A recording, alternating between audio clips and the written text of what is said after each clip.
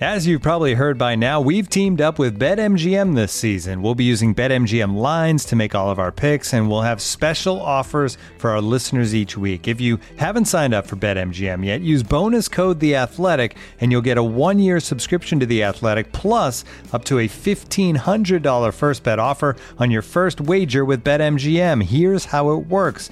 Download the BetMGM app and sign up using bonus code The Athletic. Make your first deposit of at least $10. Place your first bet on any game and claim your voucher for a 1-year subscription to The Athletic. See BetMGM.com for terms. U.S. promotional offers not available in D.C., Mississippi, New York, Nevada, Ontario, or Puerto Rico. Gambling problem? Call 1-800-GAMBLER. Available in the U.S. Call 877-8-HOPE-NY or text HOPE-NY 467-369 in New York. Call 1-800-NEXT-STEP in Arizona. 1-800-327-5050 in Massachusetts. 1-800-BETS-OFF in Iowa. 1-800-270-7117 for confidential help in Michigan. 1-800-981-0023 in Puerto Rico. First bet offer for new customers only in partnership with Kansas Crossing Casino and Hotel. Don't forget, if you haven't signed up for BetMGM yet, use bonus code The Athletic, and you'll get a 1-year subscription to The Athletic, plus up to a $1,500 first bet offer on your first wager. The Athletic.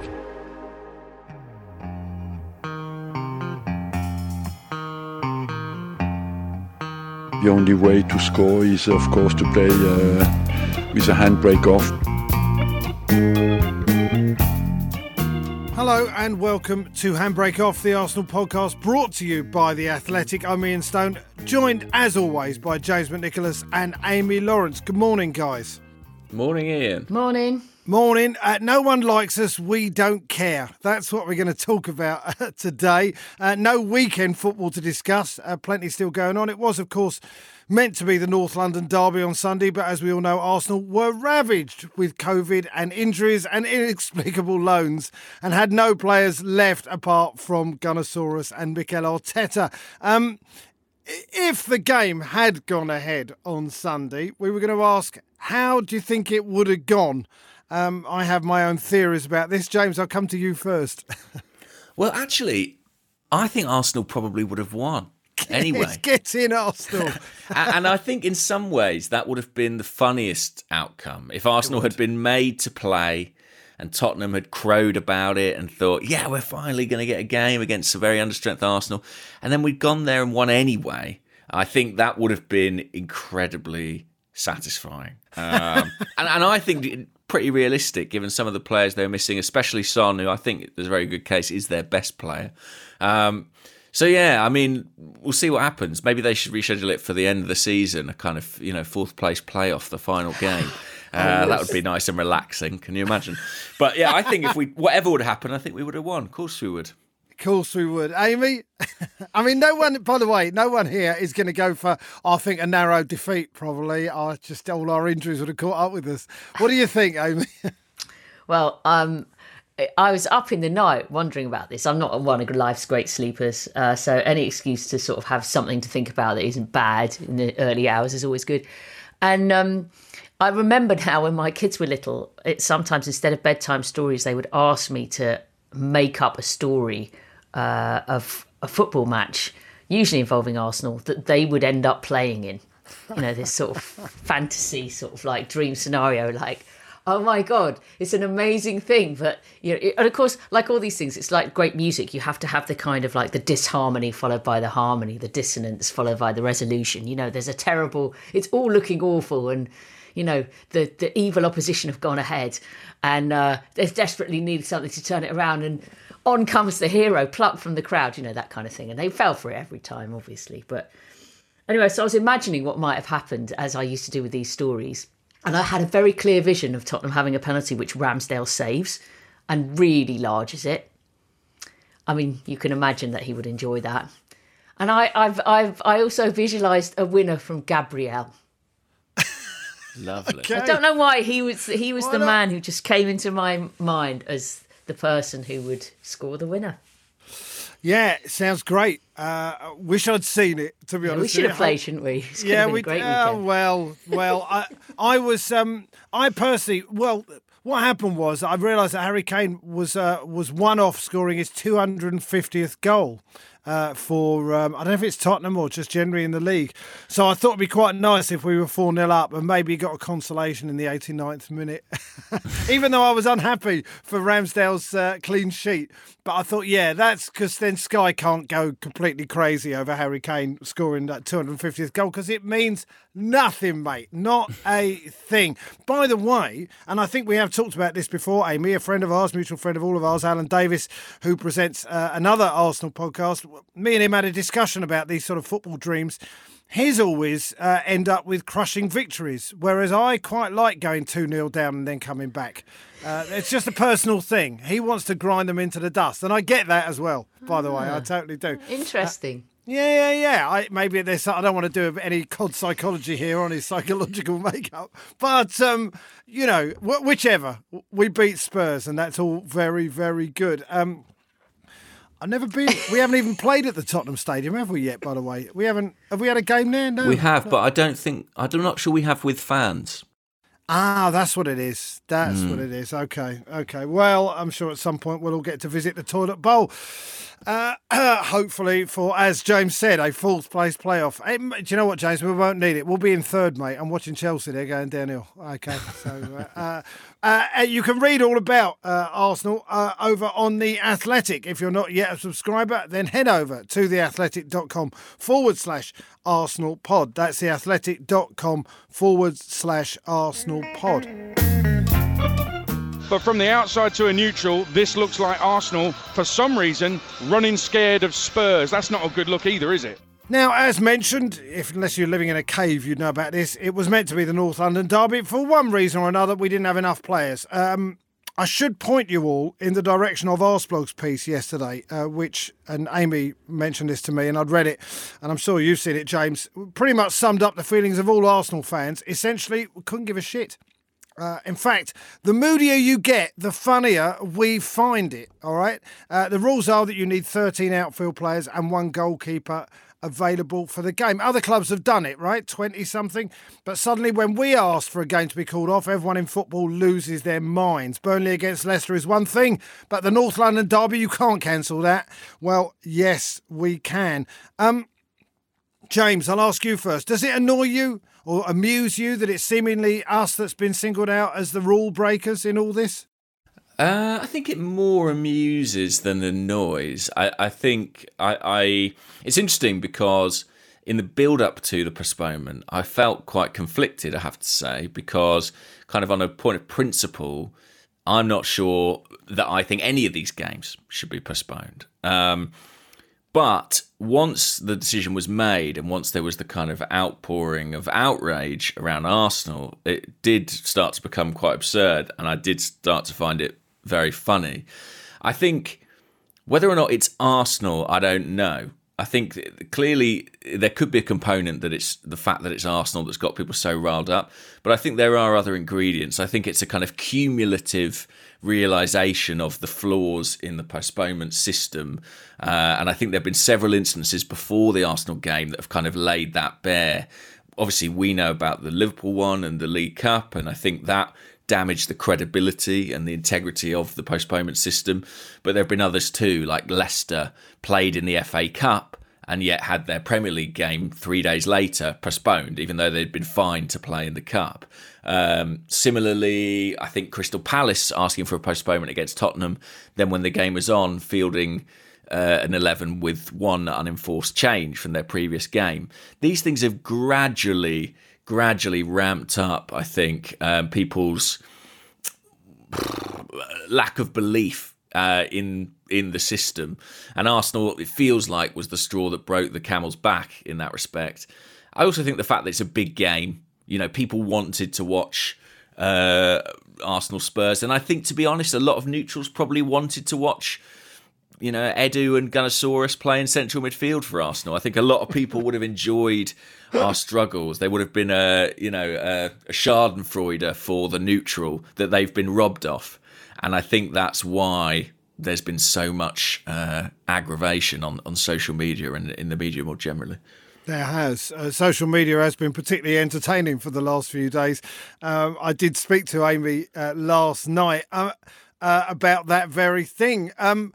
Amy, I'm not so bothered about the Premier League and the mess they've got themselves into, right? It's not easy, and I do have sympathy because, COVID has made everything more difficult, and this is certainly one of those things. But in terms of the Arsenal, I know how much you like it when people hate us. I mean, I know that you do, because you grew up, as it were, in the George Graham era, and that was part of the fun. It isn't a figment of our imagination, is it? Or are we just making it up because, we like it when they do hate us? Because it means we're a threat to them. Yeah, I think that's a good point. And I often I wonder whether the way you feel about Arsenal or your relationship to your club is very formulated by the era that you grow up in. You have certain kind of fundamentals that are associated with your kind of first bit of the love affair. So, when you dive headlong, it's how you feel then that is your baseline, I think, for how you feel about your club. And it can change. And obviously with a lot of us of a certain age, it's changed a lot over the years. But anyone who grew up with sort of 50s, 60s, 70s, 80s, to an extent early 90s Arsenal, that was very much part of the atmosphere. Part of the environment was that, Arsenal were not that popular outside the club. And particularly during successful eras, that was something that managers and players used, and it was passed down from generation to generation. Pat Rice, who spent about 50 years at the club in just about every role you can imagine, who was a youth player in the 60s, he was a first-team player in the 70s, winning the double and then the tail end of the 70s, the FA Cup as captain. He was a youth team manager in the 80s and 90s. He then went on to become Arsene Wenger's assistant manager for a long time.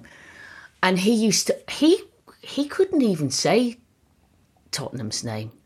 He genuinely, if you in conversation, he'd go that lot, or them down the road, didn't like to say the name. But he was someone who, I remember him saying to me years ago, everybody hates us. It's good, that's how it is. People hate you. You want to play for Arsenal, they hate you. And he used to tell players who came in from the outside, he used to tell Freddie Ljungberg or, any of those players who came in from overseas around that time, that was part of the picture. He used to tell them two things. One, you're here to win. Win, that's it. He didn't have any kind of tolerance for, we try and do our better. You're here the expectancy at this club is you're successful. And the other thing he would say is everyone hates you. And that lot down the road, you've got to, you don't like them, and that's the way it should be. And those kind of things are part of the club. And I think one of the knock-on effects of this situation, and funnily enough, I felt that it was growing a little bit even previously to this controversial calling off of the match, is a bit of siege mentality developing within the squad. The couple of games they've had to play with 10 men, some of the difficulties that have been really challenging for the group in recent matches and coming through. And it's a bit of a feeling of everybody knuckling down together and closing in and hunkering down and not getting too worried about the outside and just caring about what's going on inside. And I think that what's happened over the past few days will strengthen that. And I'd like to think that some of the slightly over-the-top reactions that the players have seen or will go, I'd like them to have a video session where they sit down and somebody's compiled a playlist of all the best rants and all the best tweets and all the nonsense to kind of bring them even closer together and look, this is what we're up against. This mentality at the club, James, that Amy was talking about. I've had a number of Arsenal fans of my vintage sending me the clip of George Graham talking to the boys after we had points deducted after the Battle of Old Trafford and how it unified the players. And one of the things he was talking about in that clip was getting the fans on side. Now, you know that I'm Mr. Positive at the moment, and part of that is to do with how it feels as a fan and how the fans are reacting. I think you tweeted about the fans at Liverpool and what the noise they made. I think it's the younger demographic of the away fans, but it feels like that a little bit at the Emirates as well. Is this part of the same thing, that there's a unified feeling at the club and these things will only help that? I think so, and it's something Mikel Arteta's talked about all through the kind of behind closed doors period as well. Unity, the importance of getting fans back and having that sense of unity. I think that other things have played into that too. I mean, think of the officiating that Arsenal have endured in recent weeks, the Manchester City game where it felt like everything went against them. I think that helped rally the fans. The conspiracy, mate. It's what it is. It is a conspiracy, absolutely. And the fans have been on side all season, but I think this stuff just kind of ramps that up. And I think looking back to last week, for example, and getting that 0-0 draw at Anfield, one of the first things I thought after the game, apart from how brilliant the away fans were, was what a great atmosphere it promises to be at the Emirates Stadium for the return leg. And I think everything that's gone on this weekend with the derby and the postponement and the reaction to that is only going to fan the flames of that atmosphere. I think we are going to see a white-hot Emirates Stadium on Thursday night, and I'm very excited about it. Yeah, I agree completely. I think it's going to be fantastic. Under the lights in a semi-final. Amy, you want to chip in? Yeah, here? Although my next door neighbour who I bumped into in the street said, oh, God, it better not be like that semi-final of the Champions League with the flags, where it's like white hot, amazing atmosphere for about 5 minutes until the whole thing got punctured. So I think the performance has got to be there to match. Yeah, well, quite. But you to a certain extent, this whole sort of unification, those players know they've got us on side now. They have a real chance here to take us to places we haven't been for a while. And I think they see that as well. On that subject of that Liverpool game, we won't talk too much about it. And by the way, if you I know James wrote a piece about Xhaka and his 5 sendings off, and I think it was his 8 sendings off before that, before he arrived. There's a lot of sendings off. But if you want to hear an analysis of what we think about Granit Xhaka, I refer you to the 15 pods we've done about that in the past. But Amy, it was a terrific backs to the wall performance. We sort of looked comfortable, didn't we, after the 24th minute? I mean, I don't know about... I wasn't sitting there feeling comfortable, but the players coped very, very well. And aside from Minamino's chance at the end, didn't really offer them a chance. And if we need to see an indicator of progress, surely a place that we normally go to and we're 3-0 down after 24 minutes, we got a 0-0 and we looked fairly in control of that, didn't we? I think the way they managed the situation was incredibly impressive. This is a situation where they had adversity with the sending off added to a situation where you're already going to a place which has probably got quite a lot of bad associations for the players. They've gone up there and suffered before. So to show that level of focus and concentration and discipline and resilience and effort was terrific. And I think a huge stepping stone in the development of the team, because knowing that they can do that, knowing that they can see a plan through when they have to suddenly do something that is, sometimes I think when you speak to players occasionally in those sorts of games, and in fact, I think you can even see it if you're looking really closely at their faces and their expressions and their eyes, you can almost see that they attain a slightly higher level of concentration than normal. I don't know how that happens or why that is, but I suspect it's something to do with knowing that you're really up against it, and that if you don't find a slightly higher level, you've had it. And somehow I think all those players on the pitch managed to get into that zone of really extreme concentration. And I think in the toughest games, that's a fundamental thing that you need. And for all those players to have gone to that level, and they sort of did similar, I think, against Man City, and come through with a positive result, really stands them in good stead for future challenging scenarios, of which we hope there will be lots, because you want this team to grow and have more and more knife edge games with a lot at stake. Yeah. James, one of the players who did really step up, who was named man of the match in that game, was Ben White. After the game, he gave a very honest interview about how hard it is to play against Liverpool. And he was talking about the very thing that Amy mentioned there, that concentration. He looked wiped out. And there was a bit of me watching him after that game thinking, my God, he's got to step out against Spurs on Sunday. But luckily that didn't happen for whatever reason. But yeah, that level of concentration, I think it shows even progress from the Man City game and the fact that we got a positive result this time.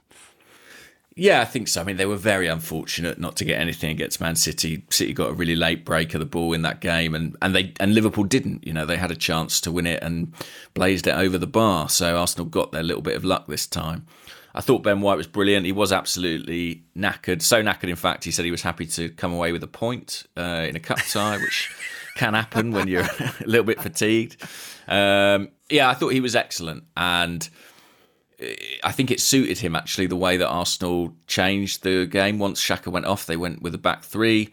He slotted in there. He had Rob Holding on one side of him, Callum Chambers on the other, and he could just focus on his own job in quite a small area. But he defended really well. And what I really like about Ben White is his character. I think he, like you spoke about his honesty, he said it was terrible playing that game, and, you know, implied that he found it sort of very draining and not particularly fun. But I like that kind of honesty, similarly to when he was asked about if he watches football, and he was sort of quite dismissive about it. There's something slightly unconventional about his willingness to just be honest in front of the media, and I have to say I've warmed to that. And I think with it, he's incredibly talented footballer. I think as soon as you see him, you can see the ability. The question marks were more over the defensive side, but I think in fairness to him, several times this season he's produced some very strong backs to the wall defensive performances. So yeah, he's had a really strong start at Arsenal, and this was a sort of crowning moment for him. I think this was his best performance of the season. Quite. Yeah, Liverpool on Thursday. Very much looking forward to the second leg. By the way, something I missed out, which I just wanted to mention, with the Premier League talking about all these postponements. And I just said there was a headline saying Tottenham have asked for more consistency. And I just feel like I should frame that. I mean, that could have been written any time in the last 60 years. To be fair, about them. But anyway, all things being equal, and let's hope that False Positive FC don't have a sudden round of COVID or whatever else might happen. And then we'll get to play them on Thursday, and then we've got Burnley on Sunday as well, which is also a big game. One other thing, by the way. Sorry, Amy, you wanted to say something there? No, I was just going to say that, you know, I think one thing that might have been lost in all the furore about the postponement is that, you know, Arsenal have still got a very slimline squad at the moment, and, you know, quite the position that the team is going to be in to be picked for Thursday is still up for question. You know, we don't know how many people will be fully recovered and fully available. There's still players who are missing on longer term situations or away at the AFCON, and you know, there's still a need to try and bring in one or two more reinforcements. And, you know, it's going to be probably an emotional one and a very, very demanding game again on Thursday night, whatever the outcome. And Arsenal have also got to pick themselves up to play on Sunday against Burnley and have that same level of intensity to make sure they pick up the points. You know, and then there's a bit of a breather, although there's a possibility, I suppose, of some of the games being rescheduled post-Burnley. But I just think some people might have got a bit too giddy about the postponement, but I mean, we've still got a difficult situation to manage. It's good that they've had a little bit more of a breather and a bit more of a rest. But, you know, and we're still at the mercy of somebody else important might get COVID over the coming days. You know, it's been going, the way it's been running through the squad is in, you know, little dribs and drabs. It hasn't been a sort of sudden, enormous outbreak. It's one here, a couple there. Then they get better, and another one gets it, and then another couple get it. So it, you know, I don't think Arsenal can take it for granted that all their most significant players are scot-free for the coming games. That's a really interesting point, and actually, among the Premier League clubs, there is some sort of debate about that, because there are certain clubs where it's felt like maybe the the COVID situations weren't controlled as well as they might have been. So it engendered a lot of spread within squads very quickly. And the implication is that there was a kind of benefit to that in a way, because it came with a certain degree of herd immunity, which has kind of prevented squads suffering further outbreaks. Arsenal have worked really hard to control the kind of individual cases that they've had, but it's led to this drips and drab effect that you describe. And they've had 11 positive COVID cases, I think, since the Sunderland game, which was on the 21st of December. And the likelihood of that suddenly stopping, just because there's been a postponement of the Spurs game, is quite slim. You'd think that, if it's been generally making its way through the squad quite slowly, that may well continue. So you're absolutely right to flag that we are not out of the woods yet.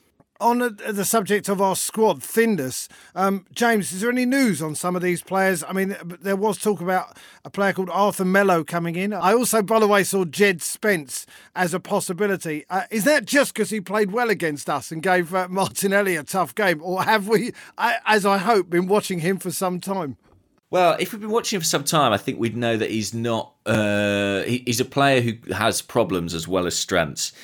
He was fantastic against Arsenal, but he's a guy who was sort of bombed out of Middlesbrough on loan at the start of this season by Neil Warnock, who said at the time, the guy needs to sort his head out. He could go all the way to the top, or he could end up in the non-league. And his loan spell at Forest is really about him kind of adjusting his attitude, his professionalism. And I think reports on that have been improved, but I think Arsenal would want to be pretty thorough in their work scouting this guy rather than just take it off the one game, which I'm sure would be the case. I suspect that has played into the degree to which this has become a media story, but he is a really interesting prospect. You don't see many fullbacks or wingbacks who are kind of 6'3" and can do everything he can do. I mean, we've got one on the other side in Nuno Tavares potentially.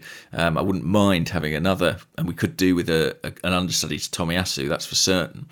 As for the other incomings, no concrete news at this point. I mean, nothing's really changed. Arsenal would like to sign Arthur Melo on loan from Juventus. He's a guy who started in Brazil, came over to Barcelona, performed pretty well for them, was involved in a big money, a big exchange deal with Juventus, with I think it was Pjanic going in the other direction, which was valued extremely high, certainly raised a lot of eyebrows in terms of the accounting on that deal. But he's struggled to... He struggled to have the impact at Juventus that he might have liked, and he's not a regular starter for them, especially this season. But he is an important squad player and someone who does come on, who does get minutes here and there. And they are a bit concerned about letting him leave on loan without a fee, without a replacement. And so that's the hold up there, really. They need to make a decision on if they are prepared to lose him or if they're going to wait and see if they can get somebody else in. It's a deal Arsenal would like to do. It's practical, it's a loan, it's a player Arteta and Edu both like, but it's, ultimately it's in their hands, right? Amy, we'd never let a player leave on loan without a fee, without a replacement, would we? Particularly one from central midfield. Anyway, I did have a little chuckle thinking about midfielders, that my slightly absurd campaign to get Jack Wilshere re-signed, maybe not signing him was the difference between us being able to get the game called off against Tottenham. Maybe that was the explanation. Watch this space, right, is what we're saying. Okay. I'll tell you what, this is Handbrake Off, the Arsenal podcast, brought to you by The Athletic. Looking for an assist with your credit card, but can't get a hold of anyone? Luckily, with 24/7 US-based live customer service from Discover, everyone has the option to talk to a real person anytime, day or night. Yep, you heard that right. You can talk to a real human in customer service at any time. Sounds like a real game changer if you ask us. Make the right call and get the service you deserve with Discover. Limitations apply. See terms at discover.com/creditcard. This episode is brought to you by Michelob Ultra, the official beer sponsor of the NBA. Want to get closer to the game than ever before? Michelob Ultra Courtside is giving fans the chance to win exclusive NBA prizes and experiences like official gear, courtside seats to an NBA game, and more.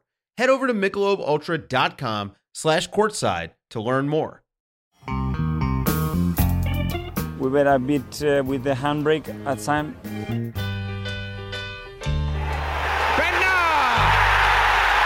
What an arrival for him. Arsenal lead again. A super substitution from Arsene Wenger. A first Premier League goal for Nicklas Bendtner. It's 2-1 to the Gunners. It's not a bad ball in. Sani is in there. Great save. Nicklas Bendtner. That could be a massive goal for Arsenal. And Nicklas Bendtner has done it. Nicklas can be an unstoppable striker. Theo Walcott, what a chance. He's lined it up for Bendtner. And Bendtner sticks it in. We're going to chat about a birthday boy now. Yesterday was the 34th birthday of one Lord Nicklas Bendtner. Played for Arsenal for quite some time. 171 games, 47 goals. Amy, I was thinking about Bendtner, who retired from football last year, quite early on, actually, at 33 years old. One of these guys that thought he was better than he was, and it's not helpful in certain situations. I'm thinking of the Nou Camp, particularly when he took a touch, when he should have just hit it. But did that really sum up his Arsenal career? The fact that he basically thought he was a brilliant player when he was just merely rather good? I always wondered how much of that persona was real and how much of it was like a bit of an act. And I think only he knows the answer to that. Because it was so sort of slightly comedic that, and he's quite a bright bloke, that I just have my doubts that it was for all his confidence, and he had lots. I think it was more a question of how, about his professionalism. How much did he want to learn? How much did he want to listen? How much did he want to develop? So I don't know whether that's a kind of mistaken concept of how good you are, therefore you don't need to, or whether it's a completely different characteristic. But he definitely always carried himself with this very self-assured manner. And I remember, I think he was probably about 16. I was invited to the training ground years ago to help a group of the young players that were coming through with their sort of media training. There was a few journalists, a few different types of journalists there. Someone from the tabloids, someone from the broadsheets, someone from radio, someone from TV. And that age group had a kind of half-day media training. And the two people who immediately drew your attention as having a charisma that was completely separate to all the others was Cesc Fabregas and Nicklas Bendtner, in completely different ways, but they just stood apart from the rest in their confidence, in their expressiveness. They just looked like guys who were ready to be footballers. Only those two, in terms of the way they carried themselves, not talking about skill on the pitch or anything. And I have to say, I had quite high hopes that he could really be, a bit of a special talent. When he first appeared, obviously, made some, very important contributions. And he had ability, but I just don't know whether he had that internal hunger and desire to do everything possible to make the best of his ability. I mean, there's no doubt he had ability, as Amy said, James, but that arrogance that he has, I can't really find any other word for it. We've been talking about the connection with the fans. Do you think that him in our team today would not be helpful because of that arrogance? The fact that he didn't seem to care what we thought of him. I think that that can be a useful trait for an athlete, to have that kind of absolute conviction. But I think, as Amy says, it needs to be twinned with a hunger and determination. I mean, in some ways, I think the model for Bendtner was someone like Zlatan Ibrahimovic, who could not have a bigger, more obvious ego in terms of the way that he projects himself. Or less care for what the fans think of him as well. Indeed, but it is underpinned by this absolute drive determination, commitment, work ethic. You know, there's a reason that managers have always embraced him and cherished him. And if you look at the physical conditioning that he has, if you look at, even the practice of martial arts, while it was sort of part of the persona, it fits with that idea of someone who is incredibly disciplined. And he absolutely had that. And I think that's the component that Nicklas Bendtner didn't have. I actually don't think the arrogance in itself is too problematic. I think for a goal scorer, someone who's going to miss chances and has got to be able to take the next one, I think that can be really handy. I just think you need the other part of it, and that's where he missed out. But I do think that he has become a bit of a punchline, and I understand all the reasons why, but I just don't believe that a manager as astute as Arsene Wenger would have dedicated as much time to his development as he did without some real talent there. And so it's a shame that at 34 we're talking about a guy who's been retired basically for coming up for 2 years or something like that. Yeah, I remember the game. I think it was a game against Burnley when he missed maybe 6 chances and started laughing at how ridiculous it was. And there was general outrage amongst quite a lot of the fans, whereas I thought that's actually not a bad attitude to have. I mean, they talk about decent footballers or proper footballers having the memory of a goldfish, essentially. So as soon as they miss a chance, they just let it go, and there'll be another one along in a bit. Not in all the teams that we watched over the years, but I think Bendtner certainly had that, didn't he? And maybe, as James said, it's just that the fact that you compare him to Ibrahimovic, that phenomenal work rate and that desire to be the best. Maybe Nicholas didn't quite have that at the highest level. Anyway, it's his birthday today, or it's yesterday, in fact, 34 years old on Sunday. And we'll always remember him for scoring the fastest goal in the North London derby by a sub, 1.8 seconds, it says on my screen. That's just basically from a corner, and he headed it in. It was a good moment, and thank you for that, Nicholas, if not for some of the other stuff as well. Although, to be honest, anyone who gets replaced in their position by Marouane Chamakh has a grounds to moan a little bit, I would say. Anyway, let's have a song. James, I'll start with you. Everyone was sort of saying, that shame on Arsenal after this, so I went for Shame, Shame, Shame by Shirley & Company. So did I. Did you? Suitably upbeat.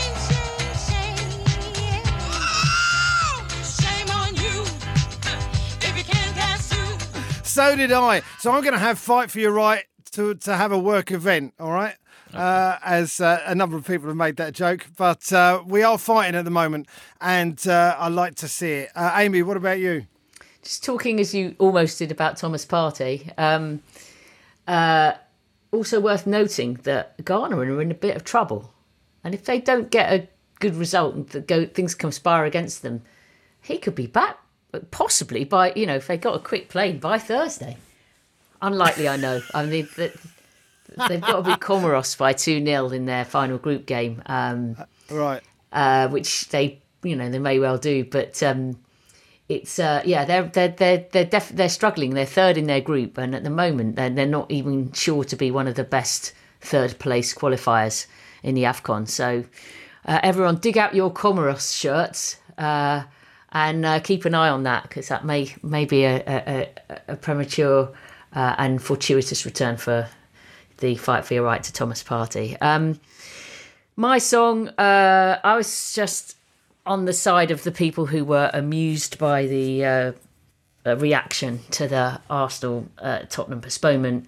And I'm going to go for Godley and Cream and Cry. Have that. And kids, if you've never heard of it, check out the video. It's great, all-time classic. Yeah, it's marvellous. That's it. We're done. Thank you, Amy. Thank you to James as well, and thanks to Abby, our producer. We have been the Handbrake Off podcast for The Athletic. I'm Ian Stone. Have a good day. Enjoy Thursday.